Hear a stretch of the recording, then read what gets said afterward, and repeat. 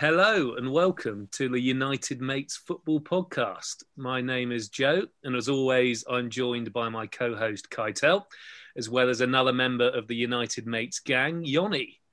We're also very excited to be joined by a guest from the world of music who has a very special story to tell us. So special, in fact, that I can forgive the fact that he's a Chelsea fan. But before we get into that, Yoni, how have you been doing since we last spoke? Hi guys, thanks for having me again. I've been doing relatively well, I think, at this time. I went to see some live music for the first time over the weekend in months, which was a very nice relief and something that I didn't really realize I had missed as much as I did. But apart from that, doing well, glad to be on today. Brilliant. Oh no, that's cool. You saw some live music. Yeah, I'm also missing that. Kai, normally this is you asking me the questions at this point, and recently you asked me a question relating to Spurs' Europa League opponent. So today the tables have turned, and at the time of recording, Arsenal are a couple of days away from playing the Irish team Dundalk in the Europa League.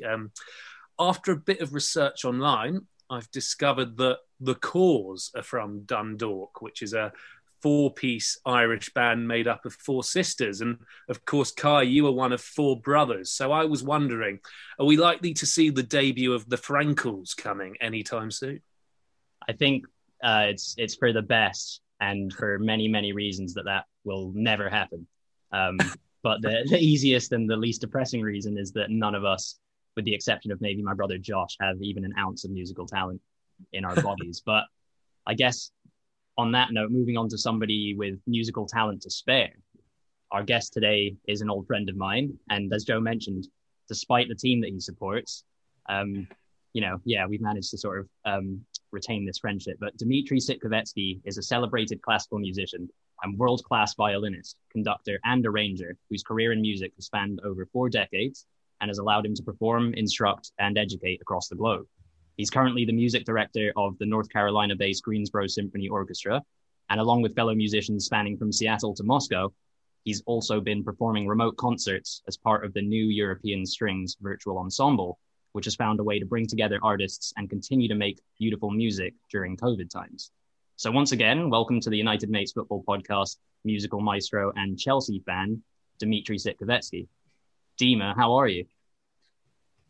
Very well, thank you. Great to be in the company of non-professional musicians, which is nice because musicians, when they get together, they talk shop like nobody's business. But many musicians actually, traditionally big football fans, and more than just fans. You know, in Russia, I don't know, that's going back to the Pele years. You know, there was a great goalie, Lev Yashin, legendary of Dynamo Moscow, of the Soviet Union team. He was really one of the greatest goalies. So he had a personal friend, Eduard Grach, who followed him. He went to 1966, World Cup here in London, and they were great friends. And I have football fans in my family for at least 3 generations, most likely, because I come from a real dynasty of musicians. I am a 4th generation of professional musicians, starting in 1896, if you can believe it. My great-grandfather became a professional musician. He was a concertmaster of the Opera House in Baku, which is now a separate country. Azerbaijan at that time was part of Russia. And then grandfather was and grandmother was they're all musicians. They're either pianists or violinists. So now, of course, my daughter now, she's the only one who's working now. She's in Germany. Julia, of course, that's your older brother, former classmate. So she's now in Dresden, rehearsing as we speak tonight for their first performance will be almost 8 months by the time she goes on stage. Let's hope it's going to happen, because Europe is shutting down again. So we just hope that Julia will be able to sing. But she's been in Germany for almost a month now. First quarantine and then rehearsals, and now she's in Dresden, which is one of the big opera houses. Anyway, so football runs parallel my life practically as long as I can remember myself, because we used to play all the time between the lessons in the Central Music School in Moscow. And I supported actually an interesting club, which had nothing to do with anything I was good at, Torpedo. If you knew, Torpedo was an important club because I once saw the genius of Russian football, Eduard Streltsov. He had a very, very unusual life story, brilliant, sort of like Russian Pele. And then he had a horrible story where he was wrongly accused of rape of one of the ministers. So he got in jail. In his best years of playing, he was in jail. Of course, in jail, he was a hero because everybody knew Eduard Streltsov. And then he came out when he was heavier, late 20s, if maybe 30s already, and he played for that club. But you should have seen. I hope there's some. I never looked at this. I'm sure there's got to be some YouTube.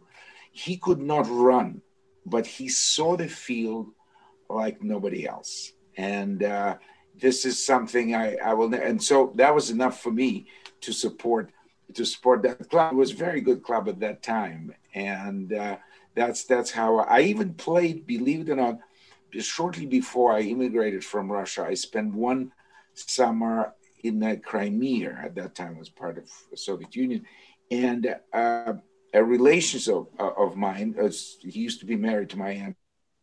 The captain, and he was also both captain and manager of the Simferopol Tavria. There was a club which was sort of in the upper echelon, and he took liking to me, and we played 2-by-2 on the sand, by the Black Sea. And then at some point they had a game, and he invited me, and they won the game. He even scored the goal, so we were all excited. And then I must have been already in my early 20s, 20, maybe not quite 22. No, I was 21, 22. And then, of course, there was a big party, and musicians pride themselves in, having a good stamina for alcohol. So I thought, until that evening, until I got to be drinking with the football players. That was a different league, a really different league. And then the next day, of course, everybody went to the Russian sauna, and they, with those things that they beat you with the birch, birch tree, whatever, the branches. It's a famous Russian. And so they get it all out of their system. And then the next day or the following day, they play again. But boy, do they drink. Wow. Woo, that was serious drinking. That's when I realized that musicians can think they can drink, but next to footballers, they have no chance. Well, you told us that musicians like to talk shop, and apparently, they like to drink too. But we're certainly no musicians, so we'll try to talk a little bit of shop, and not too much. You'll probably be thankful to hear, but we'll definitely talk our shop, which is going to be football, a little bit later. You just mentioned a bunch of great names. Yashin, who was the Black Spider, I think that was his nickname. Absolutely. This other guy going to prison reminds me of Ronaldinho, was recently in a Paraguayan prison. And you mentioned how this guy came out and he had all this perspective. You can only imagine how much time he had to sort of think about his game when he was in probably solitary confinement in prison. But moving away from that subject, and not on to drinking, although we did mention drinking, this is going to be food related. So, Dima, you mentioned Baku already. I think most people would probably assume that you're Russian, but technically that's where you were born, in Azerbaijan, Baku. So I'm not an expert on Azerbaijan, and honestly, Baku is a bit of a sensitive subject because that's where your team Chelsea thumped Arsenal in the Europa League final a couple of years ago. But I managed to sort of stir up the bravery to do some research, and I realized that in Azerbaijan there's a tradition of pairing tea and jam together. I don't know if you're familiar with that, but I think to English people that sounds a bit blasphemous maybe, but it got me thinking about weird sort of pairings of food that I used to enjoy. So I'm going to out myself and tell everybody that when I was a kid, I didn't drink milk, but obviously cereal is quite a big deal when you're a kid. It's quite exciting, the colorful boxes and stuff. And my brothers always ate it. So I would make cereal, but instead of milk, I would use apple juice, which judge away. Feel free to judge me. But Dima, I wanted to know, you've probably done nothing as offensive of that, but do you have a strange combination of food that you are a fan of? Have you ever put two weird things together and enjoyed it like that? Oh, of course. Actually, I irritate my wife, who you know very well, Sue. Funny, because I have my cereal with kefir, not with milk, but kefir. It's a sour milk, and that comes from probably because I didn't really grow up in Baku. My mother was really from there, and her parents still lived there, so they would send me there to grandparents for some, lengthy stay. As I was, so I absorbed obviously some of their tastes because the Georgian, Armenian, Azeri cuisine, the sort of beyond Caucasus, is for me, it's one of the best food ever. Really, it's all kinds of shish kebabs. But don't forget that Baku is on Caspian Sea. Caspian Sea is the place where black caviar used to be anyway. Now apparently it's running low. But I remember black caviar wooden barrels on the street, and with those huge, wooden spoons, they would just, pounds upon pounds, and it cost not much. Now it's more expensive than gold. You go to Petrosian or one of those. I mean, it's ridiculous how much, and you get a little jar at that time. So I grew up, eating caviar like nobody's business, and of course sturgeon. That was very big. Sturgeon I love till this day, and in London you don't really find much sturgeon at all. But in New York there's a sturgeon king, actually, Barney Greengrass, on the same street where my mother used to live in Manhattan, on 86th, and he's on 86th in Amsterdam, she's on 86th in West End, and I always go there and always take, if Julie is in town, I would take her there. Susan loves it, my mother loved it. So sturgeon, caviar, and of course all kinds of shish kebab and things like that. But the day starts and ends with a special sour milk thing, which is called matsoni. So the closest thing here you could get is kefir. Susan cannot even see it. I mean, she gets sick just by looking at it. But I have my cereal every morning. I feel great. I could have kefir 3 times a day. There you go. So kefir, sturgeon, and caviar, although from the sounds of things, never together, which is probably for the best. Perfect. Certain things like eel, we get smoked eel. That I acquired later on in the Baltic Sea, because we used to go to the Baltic Sea, to near Riga, Latvia, and there they would just catch eels and then smoke it, and we would get it straight from the fishermen. It was just fantastic, and so now we get it from Panzers for a small fortune. But anyway, but it's still good. Yeah. Well, I'll ask Yanni too. Yanni, are there any sort of obscure or delicacy type foods that you're into? Or like myself, have you ever done something bizarre and put two things together that don't go together?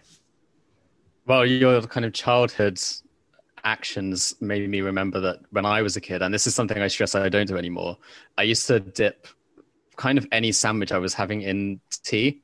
I just found it really brought all of the filling and flavors together and made the bread a bit soggy, and it just went down well. I mean, people dip sandwiches in soup now, and this was like a version of that. I have grown out of that. The most recent thing I tried recently was sort of putting peanut butter in a bacon sandwich, which didn't not work. And I would, anyone else who feels like being a bit adventurous or spicing it up, I would recommend it. All right, peanut butter in the bacon sandwich. I guess I'm not a meat eater, but maybe I'll vicariously have the opportunity to have something similar one day. Otherwise, Joe, how about you? Yes, I suppose it's a bit weird, but at university, I didn't make many meals, but I'd often make spaghetti bolognese, and it's not that, if we ask. But what I'd do is I'd I'd get a load of mozzarella and put loads of soy sauce with the mozzarella and kind of maybe put a few onions in there and fry it for a bit. And the people I lived with at the time always found that very weird, but I actually thought it tasted really good. Okay. So that's my slightly quirky thing that I'd do back a few years ago. That's like Japanese Italian fusion. Yeah, exactly. Fusion. Exactly. Yeah. Perfect. Yeah. Okay. Well, now we're just going to move on to a few sort of personal questions for Dima now. So sure.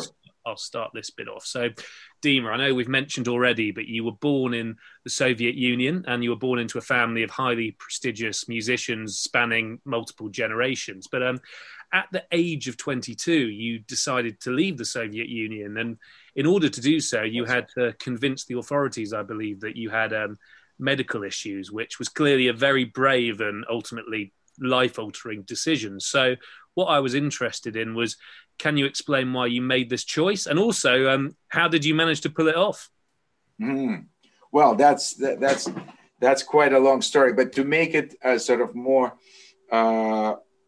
manageable within our talk, I'll tell you that, growing up in the family of successful musicians, I knew right away, early on, that this glamour of being a great Soviet artist who goes abroad and gets all the, applause and flowers and acclaim, and, it's a special status to be able to do it. But at the same time, in practice, all the great Soviet artists were glorified slaves, because any member of the foreign Russian embassy could order them, the biggest names. Imagine a little clerk in the embassy could say, well, you're not allowed to go and meet with this one. You're not allowed, apart from the fact that all the fees and everything went to the state. So it was a way of earning foreign currency as well. And we, all the artists get very little of their real fees. But that was not even the main point. The main point that I saw from inside, because I was the insider in a way. I grew up in the family. And so I knew all the ins and outs. If I were not from that, it probably would have taken me longer to understand how the system works. And I hated it because, no matter what a great artist you might be, but you still owned by the government. And, the party, the KGB and everything. And, being right in the center of it in Moscow, there were already files on all the 10th grade of the Central Music School had files in KGB on each one of us. Which one was, was to be recruited, which one to be watched out. This one is clearly anti-Soviet, so be careful. And people would not be allowed to travel. They would be put on the blacklist, all kinds of things. I knew it all along. We read all kinds of, forbidden literature like Solzhenitsyn and Sakharov and all that. We were very much in the mixture of things. It's like being in London, except more so, because Moscow was very much the center. It was like a city-state. And everything was there. The government was there. Everything, the power, the money, everything. So I wanted to, there were two ways of doing it. One, of planning it. Because I was pretty good at what I was doing and I was already laureate of several competitions, I was chosen to go to Brussels competition in 76. And I was expected to win the first prize. So the most effective for my second life, for my career in the West, would have been to go there, get the first prize, and then defect. To say, I'm no, run like so many of Baryshnikov, Nureyev, and Victoria Mulova, now a friend of mine who also lives in, they left that way. But my mother, who had a very good career in Russia and she traveled abroad as well, that would have been the end of her career. And she would never be able to come out. And I just couldn't do it because that would have been a very selfish. And for all my other relatives, that would have been very dramatic. So the other way was longer and more painful and riskier. So I had to convince the government that the whole investment, my whole years of education, and all that went to nothing, that I was no longer a valuable asset. For this, I should have, I faked my, tendinitis. I said, I have tendinitis. I did not go to that competition, which was already a big surprise because everybody wanted to go. It was very difficult to be selected. You had to win the competition there and here. So I went to a hospital for a month. I got the papers. I got the sort of academic leave on medical grounds, which was the absolute insurance policy. So they wouldn't be able to kick me out of Moscow Conservatory once I applied to immigrate. And basically I disappeared from concert life. I actually had not stepped on stage. Now it's an interesting sort of deja vu, but much different circumstances. Now I haven't seen the stage since March, but that's not quite 8 months. At that time, I did not perform for a year and a half. And at 21, 22, that's a long time. So I was risking maybe never come out if my plan would be known or if they call for whatever, and they asked my mother if she was going with me. She said, no, it's only his decision, which was true. I was the only one in my family who wanted to go. So they decided, well, he's finished as a violinist. He's not going to play. He's not performing. He didn't go to the competition. He's got problems. So let him go. So that worked. And that, of course, I had great minds helping me. It was not just, I could just came up with this plan all 21. But anyway, then you start a whole new life. You come here, you have no violin because they wouldn't let you take your violin. So you had to play on borrowed instruments, borrowed bow, and this and that. But I knew that what they couldn't stop was something that was inside of me. And that was not just my talent, but also the culture that I absorbed. And, a certain quality of a survivor. Because, I had to finish one life. It was a particular day when I had my ticket to leave Russia forever. 77, there was no perestroika. That was just one time forever. And some people I never saw again and thought that they would never see me because at that time, Soviet Union was not looking like anything like what happened, 10 years later with perestroika. So it was a dramatic moment, but I had a whole new life ahead of me. So I came to Vienna, then Rome, and then I was waiting for my visa to be allowed in the States. And then I arrived in the States, and within 1 week, I was already accepted at Juilliard. And there started my really very, very different and new life, which brings me right now, 43 years later, right here, talking to you guys. There's a lot of things happened in between. But in a nutshell, that's what happened. Sounds like somebody needs to make a movie. Yeah. Yeah. It does read like a movie script. That's true. No, it's an extraordinary story, and I'm sure we'll get into more details about it as the podcast goes on.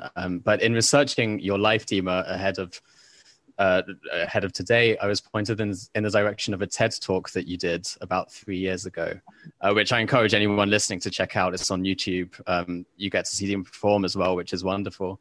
But something that stood out to me is something that you say your wife says about you, which is that you're not made for comfort, that there's a kind of restlessness that is something that has pushed your curiosity for the world, for music, and as a result, your creativity and your creative endeavors. From the outside, at least, it seems your life now, in comparison to leaving Russia as a refugee, is relatively settled. You're married, you have a family, you've lived in London for over 30 years.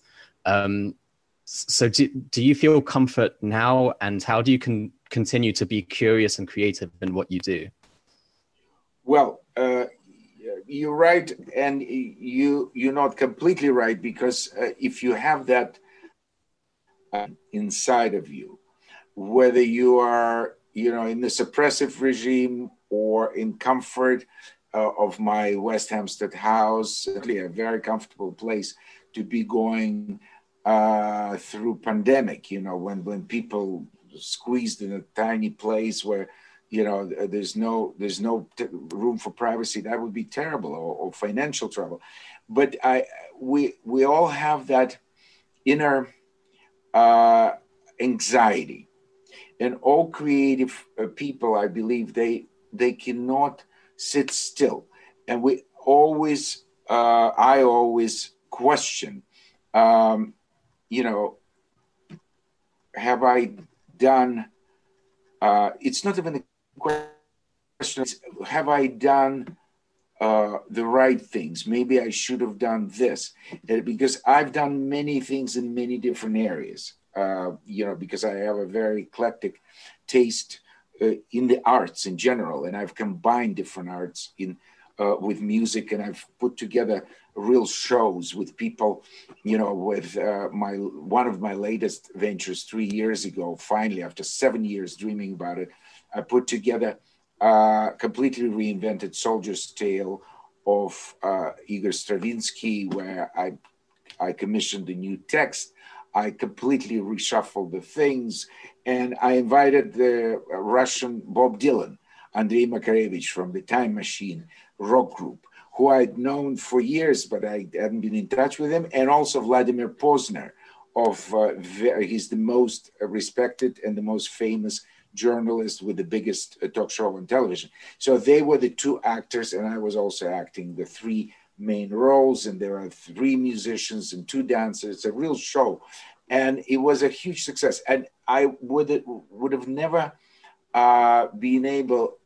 Every time I started something off the beaten path, my colleagues always thought that I was crazy. Oh, come on, that's not going to work. I mean, when I did my first transcription of the Goldberg Variations, which probably if you go now on Google, you would have more entries with the Goldberg Variation. People think I'm the closest thing to Johann Sebastian Bach when they meet. Oh my God, that's the one who. But at the time, when I tried to sit my 2 friends, Misha Maisky and Gerard Crosset, very distinguished musicians, but also my friends and colleagues, and they were staying at my house in Wiesbaden. We lived in Germany at that time. I said, guys, come on. We were rehearsing for something else. And I said, I'm just in the middle of this transcription. I just wanted to hear. I said, what? Goldberg? Oh, you got to be. You nuts. I mean, come on. Then my managers, when I finished it, they said, oh, no. Everybody was just against it, dead set against it. And yet it became a huge success. And it's played all over the world. And,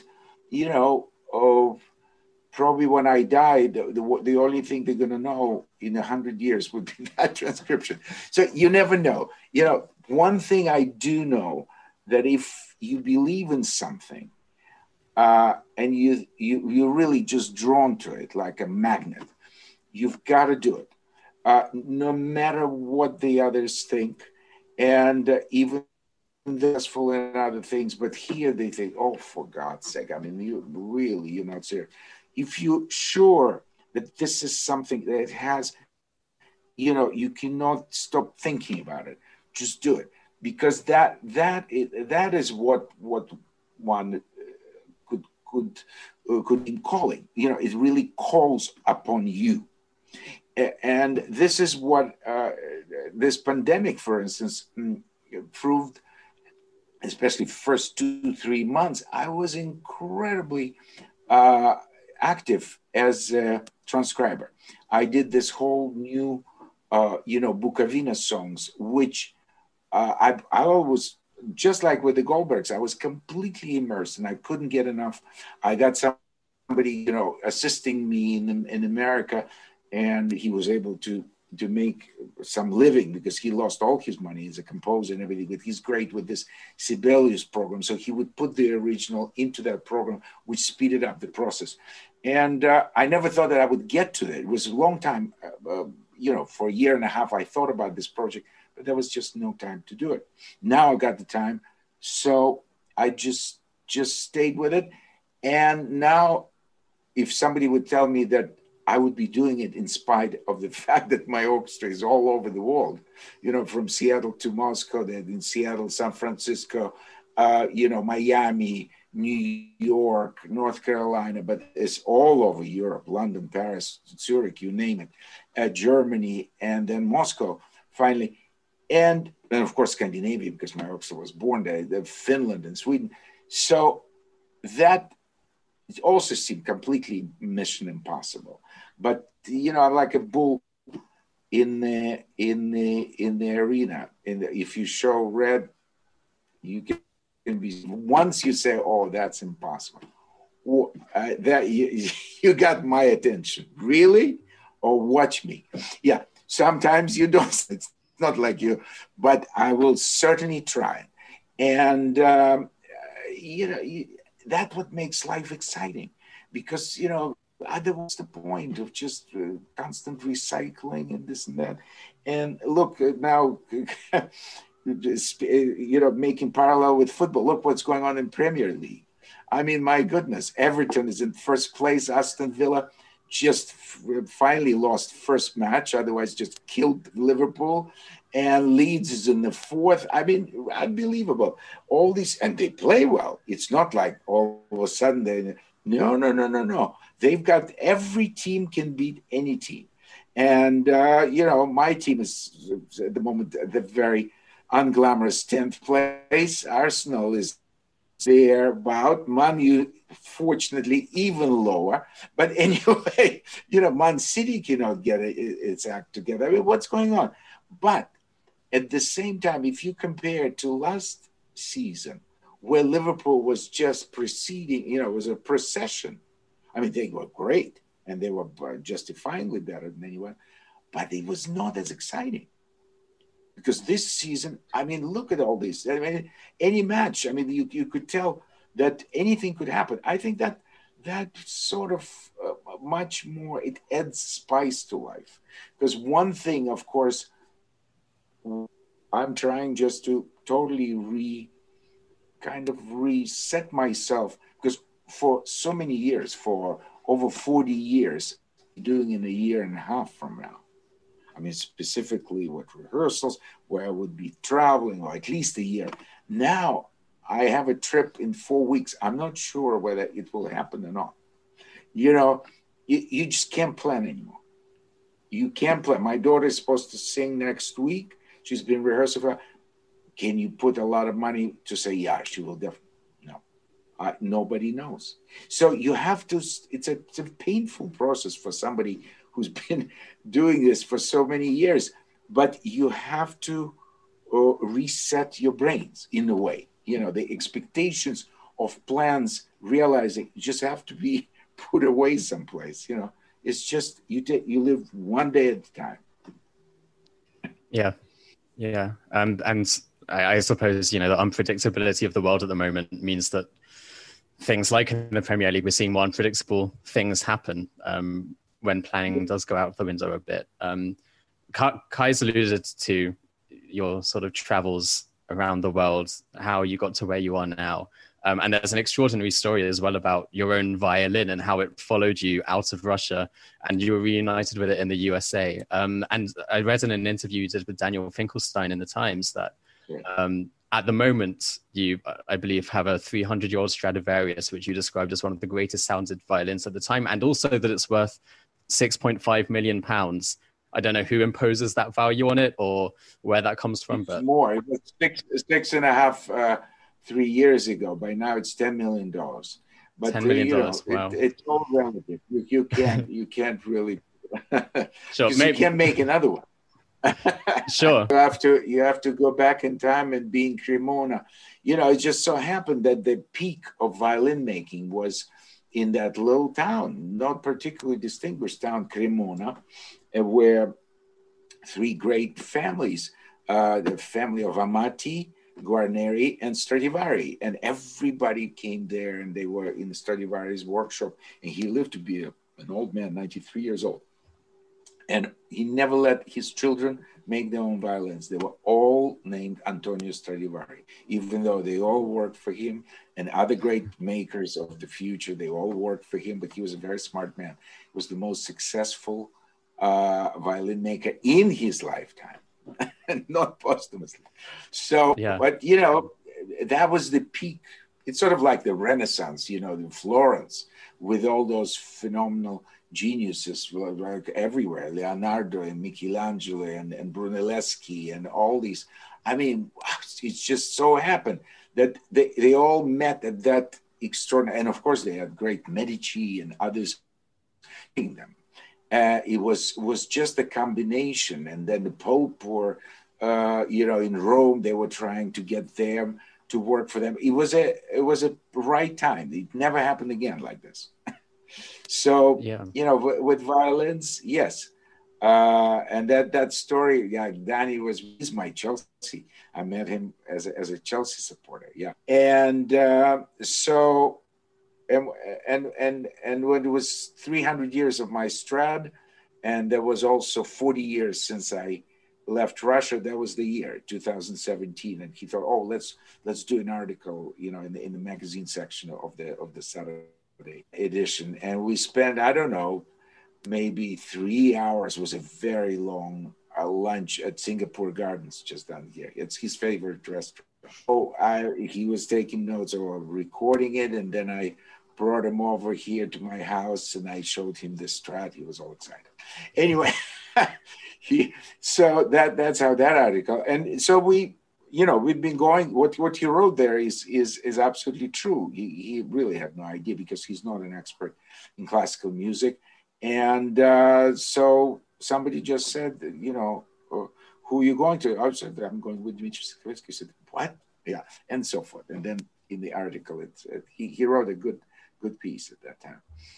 Anyway, so let's talk football. Let's see what a miserable round. I mean, I wrote, speaking of those guys, I wrote an SMS to them after I said, now, after all the money that Chelsea spent in the summer, we are proud of having a week with 2 0-0 draws. I mean, how is that? I mean, of course, everything's relative. We were so poor in defense before, and the goalie was just a huge liability. Now it is an improvement from that point of view. But on the other hand, we couldn't do anything up in front. One thing at the time. You can't fix everything. What about Arsenal? How do you? Because I thought it was getting so much better with Arteta for a while, and you did beat us at the cup. At the end of last season. What happened now? That's a good question. It's not going well anymore. That's for sure. But I think we've got this section on Chelsea and football coming right up. I just want to, before we jump more heavily into football, I had one last question on the music front. And I know that we earlier I'd mentioned your work with the NES Virtual Ensemble since quarantine.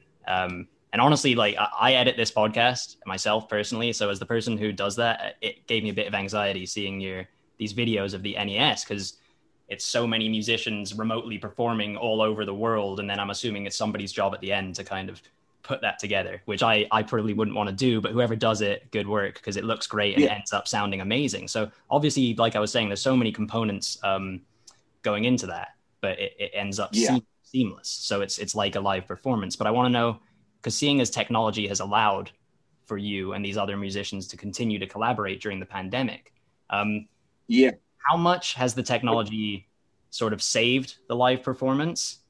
And then how much is lost? It substitutes the live performance, because even when there's no Zoom, actually is not very good for even talking at the same time. You get it's getting better, but in any case, there isn't yet a technology which does not have a delay. So for music, that's death. So we couldn't possibly be playing at the same time. It would not work, because there's always a delay, in every broadcast in the fastest. Maybe one day they will create something that will, delay. So that was So what one does, first of all, it's great deal of preparation. Of course, I do all the, I send it out, and then I establish a very strict tempo, and also a dynamic, the bowings, the fingers, all the technical things. And if necessary, I have sessions with individual players. So there's a great deal, and then they practice individually. Then my the guy who creates it, who puts it together, he's a composer and a jazz pianist, but he knows music, and he's done a lot of those videos with a big band during the band. He's also married to one of our musicians, violist. She plays there. She's the one from Turkey, and he's American. And I ask him, I send him from my Sibelius program from the computer, a computer-generated audio in the right tempo, and we also decide on what pitch, because pitch could be 440, 444, 440. So we do 441. Absolutely, everybody has to tune. Then he gets that MIDI track, and he transfers it into the click track. And that is a very important thing. So everybody, some of them you see, because you see big headphones, they record themselves individually, everybody in different times. First, usually I'm the one who makes the first one. And often I send my own video for them just to also get closer to the style, to the phrasing, to some agogics and so forth. So while I play, I have little headphones that they're almost unseen in my, they're really, which play that thing with clicks. So you have to stay with those clicks. And he sends it to me. And sometimes we have several communications where he said, is this the right? I said, no, please make that one. It's a little, I take a little time here. So it's just a lot of preparation. Then we all send our videos. And that's where his work begins. First, he creates audio. You have to see it. It looks fantastic. I mean, imagine there's 20 plus or sometimes 18, 17, from 17, and up to the last one, which hasn't come out yet. He's just about to gather all the material, will be 23 players. So let's say from 9, one I did for very small, the last one was just for 9, from 9 to 23. So he has this incredible switchboard with different colors and everything. And so he puts it all together as audio, and then he sends it to me. And I listen very carefully with the scores. I mark and I send him a whole, feedbacks. Here's this and that. Make this one's louder, this one's softer. Then finally I approve the audio, and then his imagination. He's a great visual artist. He makes them go like this. He makes them disappear. He makes them and wait. And I can't wait now that we've just recorded the 7th of this Bukovina songs. We're going to make a cycle. We're going to make one going into the other with some things. And I'm sure he'll come up with some interesting ideas. I'm going to suggest some things, but he's the one who does it. Right. So he is the editor-in-chief, so to speak. But it sounds like you have the sort of the authority on the quality control, because it sounds like your ear is about as finely tuned as anyone's ear could possibly be. And like I said, my head's sort of spinning from just conceptualizing the project and everything that goes into it. But it looks great. As you were saying, he does a good job with the visuals. And then obviously it sounds great too. So I guess now we can ease into a bit more football and some Chelsea chat too. So the article that Johnny referred to, written by Daniel Finkelstein in the Times about you, I think Joe as well might refer to as well, that he mentions your first violin teacher. Or I suppose you were talking to him about your first violin teacher and the pressure that he put on you from an early age. And then also, obviously, we mentioned your parents being musicians too, and the legacy of your father is arguably the best Russian violinist of the 20th century. On top of the pressure from your teacher, there was obviously, a lot of expectation on you. So jumping back to football, because I know we said we were going to talk about football, how similar do you think that the pressure put on young aspiring footballers is? How similar is that pressure to the pressure of being a young aspiring musician? Oh, I think they are similar, except that as a musician, you can have a long life if you're lucky and if you're smart. You can have a long life. You can start, I've been on stage for 54 years. I won my first competition when I was 12 years old. I was just in Prague last month, judging that competition as a president of the jury. And imagine 54 years ago, I was there already. That was my first trip. So I've been at it for a long time. And if it were not for the pandemic, I would continue. Now, who knows? Maybe it's early retirement. Maybe it's just a sabbatical. Who knows? It all depends how you're going to. Nobody knows how it's going to. But even if I never go on stage again, I hope to go there in 4 weeks. But anyway, even if I don't, I've done a lot. And I think for the young ones, for the young footballer, especially if you you show early great signs of great talent, and expectations are some of the worst things that public, but especially your family and the people or your classmates or your the teammates, because I'm sure the reason Frank Lampard became so incredibly successful as a footballer, because he comes from a lot of expectations. He came from a wonderful footballer, his father, and he always looked up to him. It was great authority. And then his uncle, Harry Redknapp, my goodness, such a, he's managed just about every football club in England, and then his cousin was a terrific footballer. I think maybe naturally more gifted than Frank, because remember in West Ham they used to call him Fat Frank. He was a little bit chunk. Who knows? So he worked. So I remember very well. I had a dinner 100 years ago, just when Chelsea bought him in 2001 with David Miller, MP. He was a huge Chelsea fan and big music lover. He was doing musical quiz on radio, Radio 3, I think, on Radio 3. And he did a musical quiz especially for me after dinner in his house. Anyway, so I remember very well in 2001, he said, oh, God, they bought Frank Lampard. What a stupid move. Imagine how wrong he was. At that time, nobody gave him any time. And yet he worked, and he always stayed late after, and he practiced, and he became the biggest scorer from midfield, for God's sake. That's an incredible achievement. I don't know whether he'll succeed as much as a manager. It's early days. But I think that, that I'll prove it to you. He's got more expectations on him right from the start. But he can handle it. If he comes in a way similar to me, dimensions, or if you, of course you're not as good as your father, or of course you're not as successful as your mom, but your mom already played with Oxford when she was 9 years old. I didn't play with Oxford till I was 15. And does it make me a failure? Well, at that time, probably it did feel like a failure.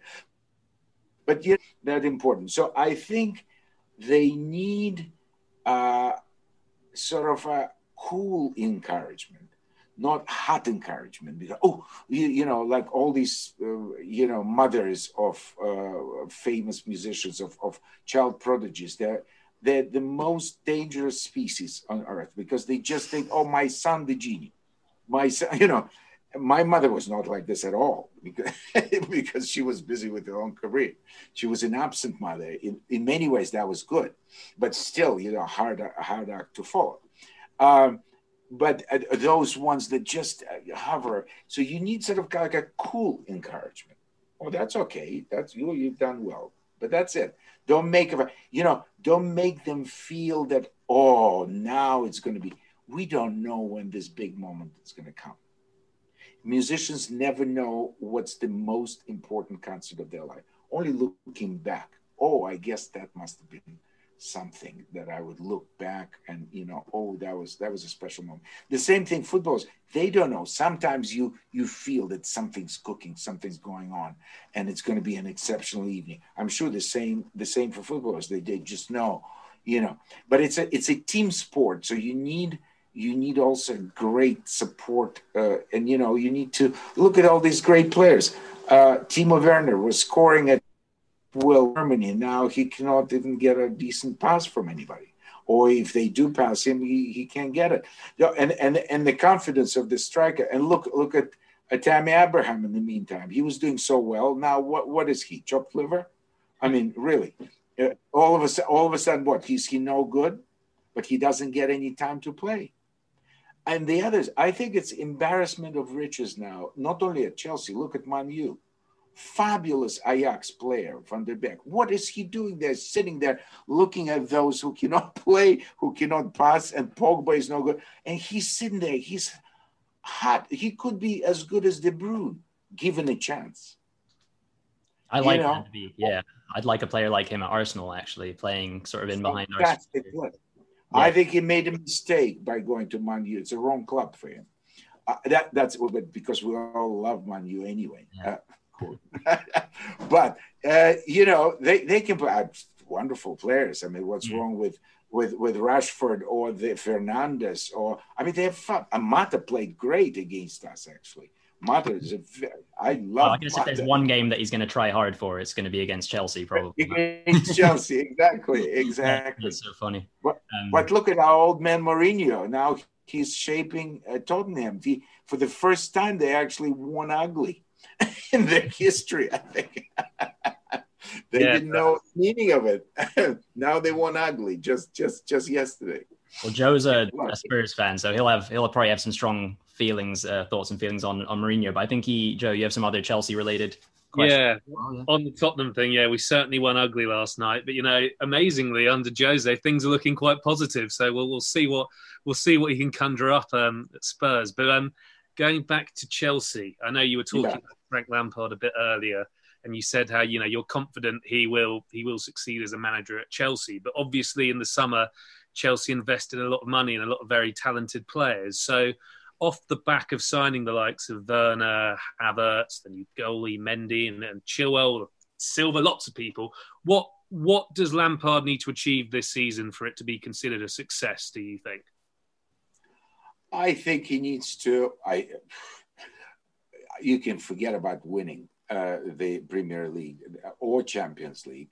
I think maybe a cup, maybe a FA Cup, because they always have and they have to make the top four would be a really big achievement, even bigger than because last year there were two teams sort of in the running for the top, and then Leicester was threatening and then just crumbled at the end, but there was a big pause. So there was not, I think Rodgers is a very good manager. I mean, he's made that into quite an outfit. I'm very fond of Ancelotti. So Everton, I think is looking really good, really good. Yeah. Any team, I think Mourinho's got in him something. He might just, he might just will it out because he's got the players. It's a great look at Son. He's on fire. Son is absolutely on fire. Because I do this. I don't know whether you guys do that fantasy league. Yeah, I do now a draft as well. We should probably get together and form a friendly league because I always play against people. But I'm doing pretty well in my leagues. First, second, sometimes third. But it's a guessing game. I stupidly. In my fantasy league, I just changed Bamford before the last round for Watkins. I mean, what? Because he scores 3 goals, and I'm tearing my hair. But what can you do? Bamford was a Chelsea player, right? Once upon a time. Yeah. Was he really? Yeah, he never actually played a game. He was one of those guys who they sort of sent on loan many times and then sold him off to Middlesbrough, I think. But yeah. Well, they listen. Their track record in that department, who came and went through Chelsea, I think they take the top of the tree. I mean, how could they? De Bruyne and Salah, I mean, and many others. And then the others, the big stars like Torres, who came in Liverpool, El Nino. What was he doing at Chelsea? Not much. And he still scores now for Atletico, believe it or not. He was helpful for them. I think he just retired. He went to Japan, and then at the end of last season he hung up his boots. Maybe he was already back to Atletico, and he was yeah, but incredibly talented. I mean, was wonderful striker. Yeah. No, we'll see. I mean, it's an exciting. It's like a cook who has maybe. We talked about food early in the program. You know, he's got sort of such diverse ingredients. I don't know whether he could actually make a digestible meal out of it. I mean, a really good meal, because he's got from such different cultures. I mean, they made such hay about Havertz. I thought he's been a liability of the last 3 games for us. So far, it's just not working. And why is he preferring him against his favorite Mount, who's always there? You know, he always plays consistently well, sometimes better, sometimes, but Havertz just like a babe in the woods. You know, he doesn't know what hit him. It's just too fast, too rough, too uncomfortable. Maybe eventually he'll get, what Ballack? I mean, he doesn't look like Ballack at all. Ballack had cojones to begin with. He had a commanding presence, no matter what.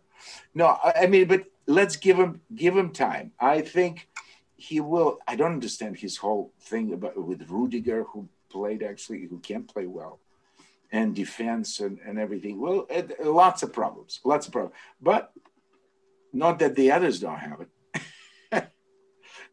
That's a big hope.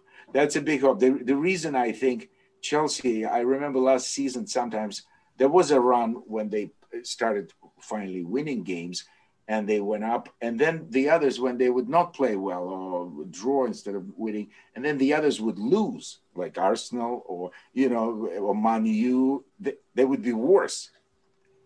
Yeah. So it's a topsy-turvy time. I don't know who can actually hold the reins steadily now. It just doesn't seem to be in the mix. We'll see. But it's exciting time. I mean, there's some great players to look at, and it's an exciting football.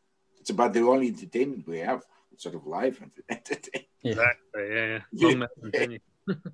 Yeah. And speaking of topsy-turvy times, I mean, you mentioned earlier that you were having conversations about Frank Lampard when he joined as a player in 2001. So I assume you were a Chelsea fan pre-Abramovich, before that era began. Much. Okay. So I was Chelsea fan when they were just mid-table, occasionally brilliant game. And I remember people. Yeah, I saw the first goal of Gianluca Vialli. I saw, of course, Zola when he came. I saw Hullet when he came and played. Hullet played, never looked at the ball. He played like just the best Brazilians. The ball was just somewhere, always sort of attached to his feet. Was something very beautiful to look. No, I saw all of them. That was way back. No, Ken Bates, long before. But no. Yeah. It was a very different. It was a different stadium too. I used to go and sit very near the VIP box, and my biggest thrill was I was about 5 seats from Bobby Charlton, because it was Man U game, and that was my great hero. I didn't mind at that time Man U, that didn't matter, but he was one of the great hero of 1966, and we watched that and we loved the English team at that time. And I saw a lot of people there, interesting people, but it was a different Chelsea. But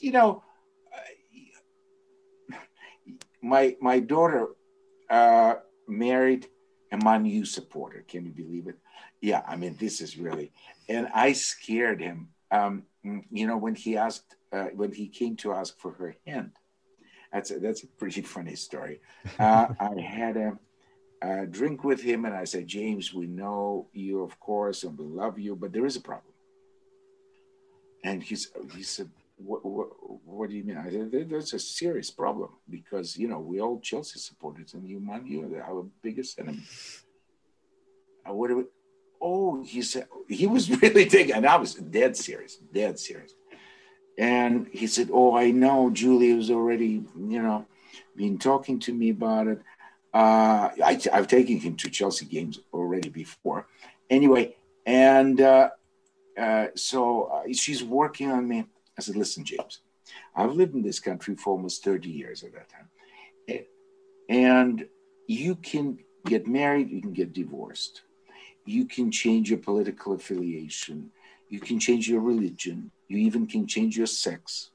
You can do whatever you want, but you never change the club you support. So you're okay. I don't expect, I hate the club you support, but that's okay. But I did give him a real scare. But it is true in this country. There's one thing. If somebody starts supporting another club, forget it. That's just not a real Englishman. That's a lovely story. I guess at least if you didn't have to respect the Man U affiliation, at least you could respect the fact that he was a real fan of whatever team he was a fan of. So absolutely. I mean, some of my my wife's students, I mean, they support Crystal Palace. At the time, it was just like a joke of a club. Now it's a very good club. You never know. Wimbledon, Brighton. I mean, look at all these clubs.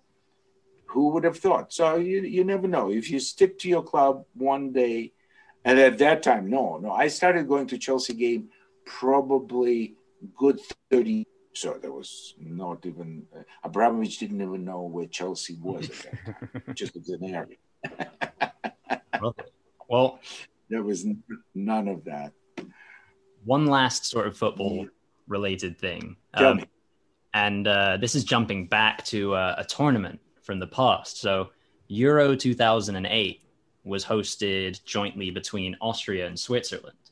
And given the rich history of classical music that emanates from that part of Europe, I can remember that at the time, I don't know if you'll remember this, Dima, but ITV and BBC's coverage, they would play a lot of Mozart around the games or the highlight shows. And in particular, I really like turning into ITV because they ran heavily with Mozart's Queen of the Night. I think it's referred to as an aria. That's like the peak of my musical knowledge. What Julia now is rehearsing to sing in Finland. She is the Queen of the Night. With all this color. Yeah, I love it. So speaking of, there's some songs. That one, not so much with a specific club. That was for a tournament. But there's songs that are synonymous with football clubs. For instance, You'll Never Walk Alone and Liverpool. Your team, Chelsea, when the game ends, they play One Step Beyond by Madness. The Villarreal faithful, they've been known to break out into a chorus of The Yellow Submarine. Their club's named after that. Of course, that's the Beatles classic. So I wanted to ask you if there's a specific song that is sort of intertwined with football culture that means a lot to you. Interesting question. I never, well, now, of course, I know all the Chelsea songs, but they're not necessarily classical. Though I did bring a lot of classical musicians to Chelsea games because the advantage of having 4 seats and somebody cannot come, so I could get some of my, Tony Papano came, the music director of the Royal Opera House. He came many times and became eventually Chelsea supporter because, sort of by default. And then, John Williams, a fantastic guitarist, he came several times. He's an Arsenal supporter, by the way. And we always used to take each other's for dinner. If Chelsea won, I took him. And then if Arsenal, the Invincibles, he would treat us for dinner. Anyway, so, and Khvorostovsky, the great Dmitry Khvorostovsky, I took him to the football game, and I remember he was asking me, so we're going to meet Abramovich. I said, absolutely not. He said, why? I said, why do you want to meet him? He said, but we could ask. I said, listen, are you sleeping well these days? He said, yes. So it's better if you don't meet somebody like that because there's always a crime behind big fortune, always. And with the Russian oligarchs, who knows? Anyway, it's better to stay away. I know people who know Abramovich, and I saw him in his club one time. I went to see a big Russian, actually rock star, who was performing at the Bridge. he built actually a space in Stamford Bridge, which for 500 people, and mostly they were Russians. And so I saw him for. I was never, we have, friends in common, but it's fine. I mean, if he could get me a free ticket, I of course I wouldn't say no. But no, it's not necessary. Once I was invited in the VIP box in Mallorca, believe it or not, because it was Real Mallorca preseason game with Inter Milan. What a great game. And because I was opening the music festival, it was the same press conference, and the owner of Real Mallorca was there. My manager was there. They all know each other. And he said, but Dima is a big football fan. So really, so come and sit with a VIP. That was some lineup in Inter Milan. Vieira was there. Figo was there. There was just stars upon stars. And it's funny because 2 years later, I come back to Mallorca, and I asked my manager, who's been my manager there for many, many years. I said, Gonzalo, listen, so how's it? I said, remember that owner of the Real Mallorca? I said, yes, he's in jail. And the guy who was hosting press conference, the head of the, like the mayor of the island, he's also in jail. So, it's better to stay away from the we don't want to incriminate you or get you involved in anybody who has some dodgy sort of things going on. But when's Abramovich going to invite you to perform at the Bridge? Well, if he did invite, and if the price was right, I would go. Well, of course, because I'm sure he's quite. I know somebody in Munich who used to know him early days, where he came from and everything. So he told me some interesting stories about it. I mean, he's not a simple guy, obviously. You don't get it. And he's a quiet sort of, he doesn't talk much, and he's kind of like a sphinx figure. He's not one of those, ebullient Russians and everything. But he survived all these times so far, and I was never that impressed by wealth, material wealth. I'm much more impressed with the inner wealth, and I always felt like a millionaire, except not a monetary millionaire, though theoretically I am. If I ever sold my violin, I would be, but it's much more dear to me as what it does, so $10 million you can spend actually quite quickly these days. So it's a different kind of, different sense of values. But let me ask you before we finish, what's going on with Ozil? Arsenal? Good question. I'll give you my opinion, I guess, which is that all of the things that were working in Arteta's favor last season are now potentially his hamstrings, I guess. And I think he's sorted out our defense. You were talking about Chelsea celebrating, clean sheets. You have this new goalkeeper, Mendy, Thiago Silva's bedding in, Chilwell's bedding in. Slowly but surely it's working out at the back, although in the beginning of the season it was tough. We don't have that issue with regards to conceding goals. That kind of at this point is a non-issue. It's become the opposite, which is scoring goals. So in my opinion, he has a lot of talented attacking players on the field, and they're too busy defending and not busy creating. Yanni probably shares, I would imagine, some of those thoughts, but what do you think? Yanni is another Arsenal fan. Ozil is a name that I'm looking forward to not having to talk about soon at the end of this year. From what Arteta says, and I like the way Arteta communicates, and it has instilled a trust in him that I have. Apart from his managerial ability, it is footballing reasons. And I think there is something to be said for the fact that he, Freddie Ljungberg and Unai Emery before him, regardless of what you make of their tactical managerial abilities, have all had a problem with Ozil. There are stories that under Arsene Wenger, Ozil was indulged to a certain extent, having off days, not going to games north of Watford, all of these things. And I think Arteta is much more of someone who has a standard and expects people to meet those standards. And if they do, then great, they're in the team. And if they don't, then you can be as talented as you want. You can be the best player technically, but if you don't meet the standards, then you're not in. And personally, I think standards at Arsenal have been allowed to slip for too long. And so I welcome this change, even if it is hampering the team in the short term. Well, yeah, there you Well, go. it's a very good answer. Very, very good understanding of it. It's just a shame. He's probably already past his prime and all that, but he was a phenomenal talent. I remember when he was, still playing, and for Germany and then for Real Madrid. It's supreme, and occasionally flashes of it, but he never could really get his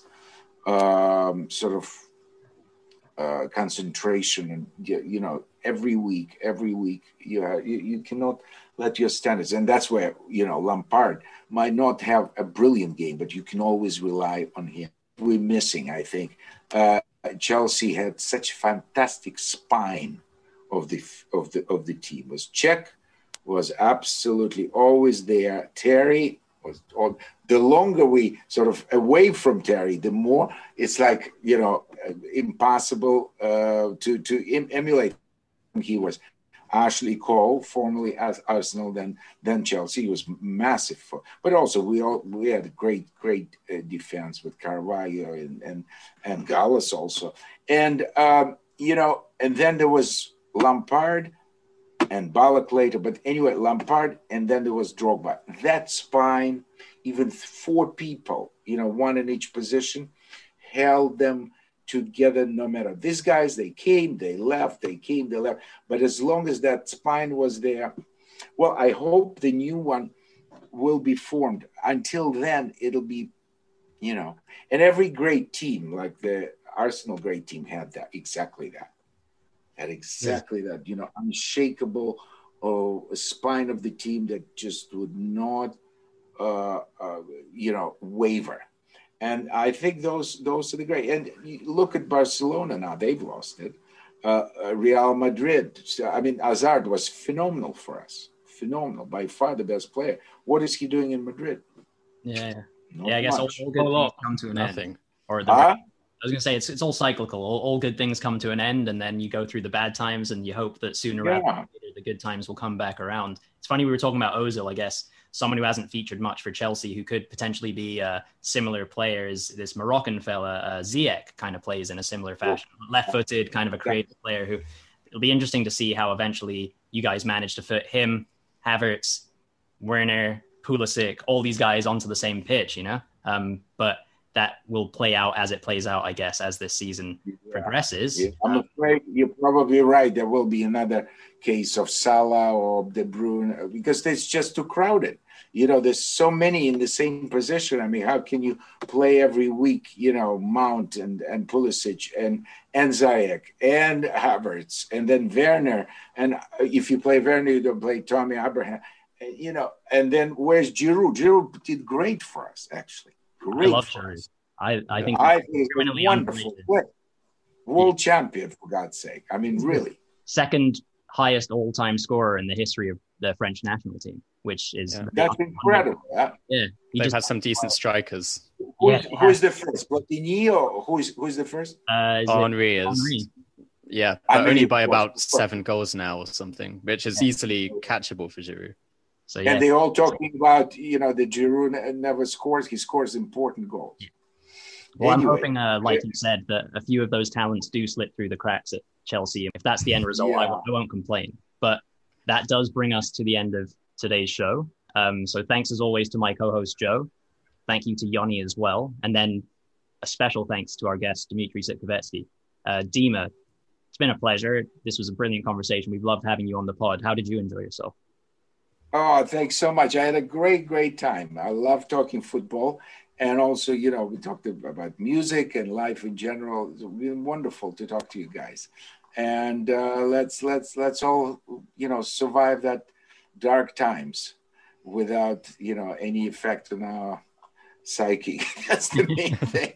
It might already be too late for that. No.